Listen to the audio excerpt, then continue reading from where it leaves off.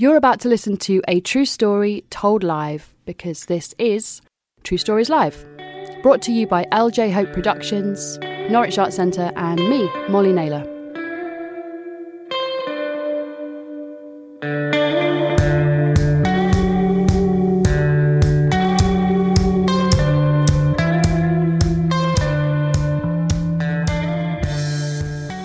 So, hanging by a thread. As everyone else did, I thought about the theme and I thought about a time I was hanging by the thread, and then I remembered that I got stuck in a lift once, so I thought I'd tell you all about that.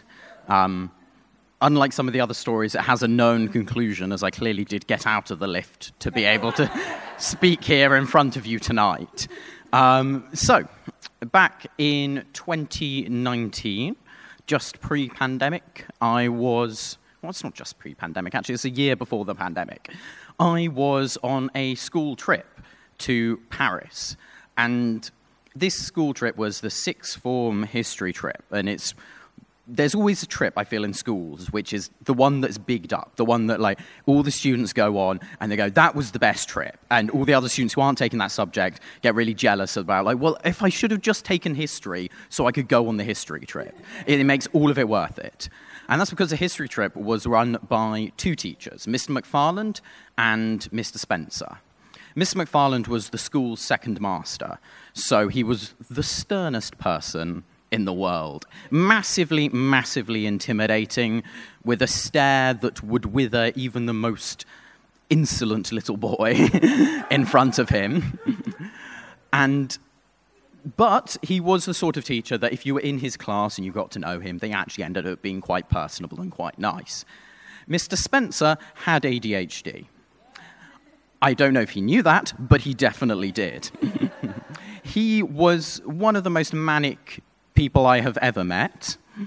I think two incidents sum it up most. He was teaching us about the Battle of the Somme and decided that in the middle of our lesson, we would get out of class, walk up to the field behind the school, and start recreating that. Which obviously was an immense amount of fun, but I'm not sure how productive it was to my learning experience. The second instance was when he, in sixth form, got so excited about the French Revolution that he kicked a desk and it broke. It didn't even slightly break, this desk. It didn't, like, a couple of drawers didn't fell out. The whole thing just collapsed. It wasn't a very structurally stable desk, but he was very excited.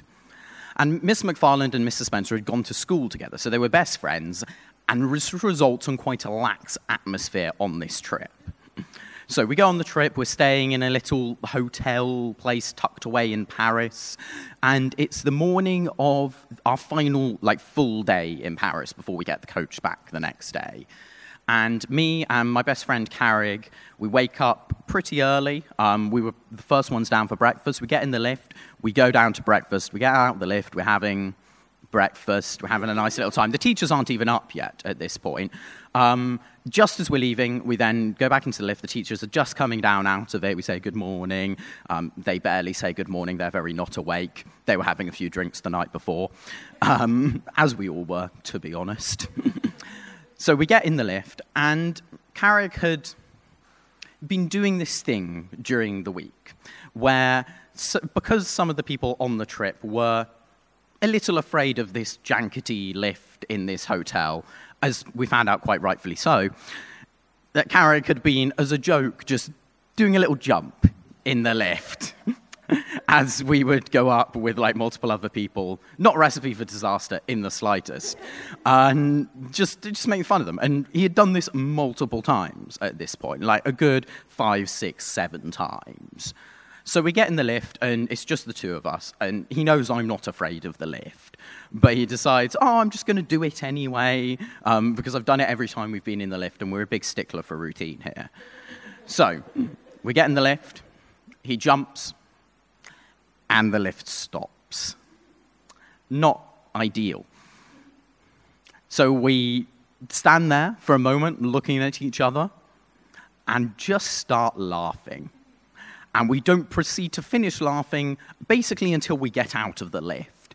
Because to us, getting stuck in the lift is the funniest thing in the world, because we weren't too stressed about it. No one else was particularly stressed either. We gave Mr. Spencer a ring, because he'd been giving us our phone number for emergencies, and we gave him a call. Mr. Spencer was, in fairness, Mr. Spencer was very stressed that morning. He'd gotten up, he'd gone down to breakfast. He wasn't stressed when he came down to breakfast, but the moment he got into breakfast, he became very stressed because they didn't have any Earl Grey tea. So we phone up Mr. Spencer, and Carrick's on the phone to Mr. Spencer, and he goes, "Hello, sir, we've got a little bit of a problem."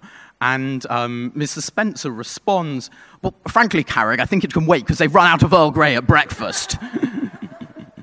Carrick proceeds to tell him that we're stuck in the lift, and he then proceeds to not worry about it that much.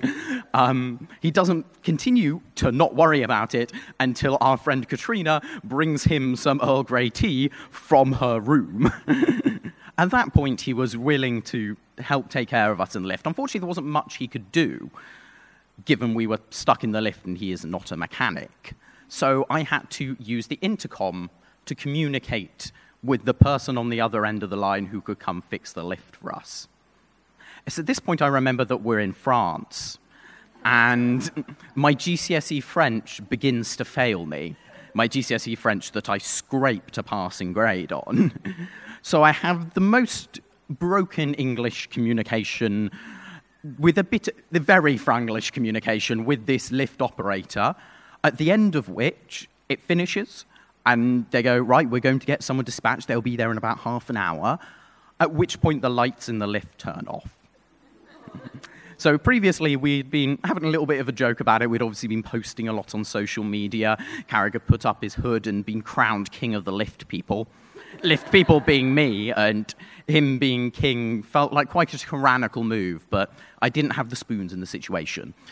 So the lift people eventually come after 30 minutes of standing in the dark lift. Our phone's rapidly running out of battery. We're hauled up, and we crawl out of the lift. There was enough of the lift out there to get us out, but it wasn't, here was the lift floor, and here was the floor and the floor above. So it was a bit of a clamber to get out, but we did eventually make it through, the lift being non-operational, and for the rest of our stay there, which in fairness was one day. As we get out of the lift, we also find out that someone has put their passport in one of the safes in the hotel room, which is a perfectly reasonable thing to do. You should definitely put your passport in safe. It's an important item. They had then forgot the combination which they had put it in the safe with. So we get out to Mr. Spencer and Mr. McFarland running back and forth on the corridor, trying to desperately work out how to open this safe so this child can actually go home tomorrow. I don't really have much of a moral to the story, or any particularly neat or concluding ending other than the fact I got out of the lift and everything was ultimately okay. I think I would have been substantially more stressed if I was stuck in the lift on my own. So I guess if any conclusion can be gleaned from that, if anything, is it's okay to be in a really kind of shit situation if you've got a good friend there with you. Alex Curry! Thank you so much, Alex.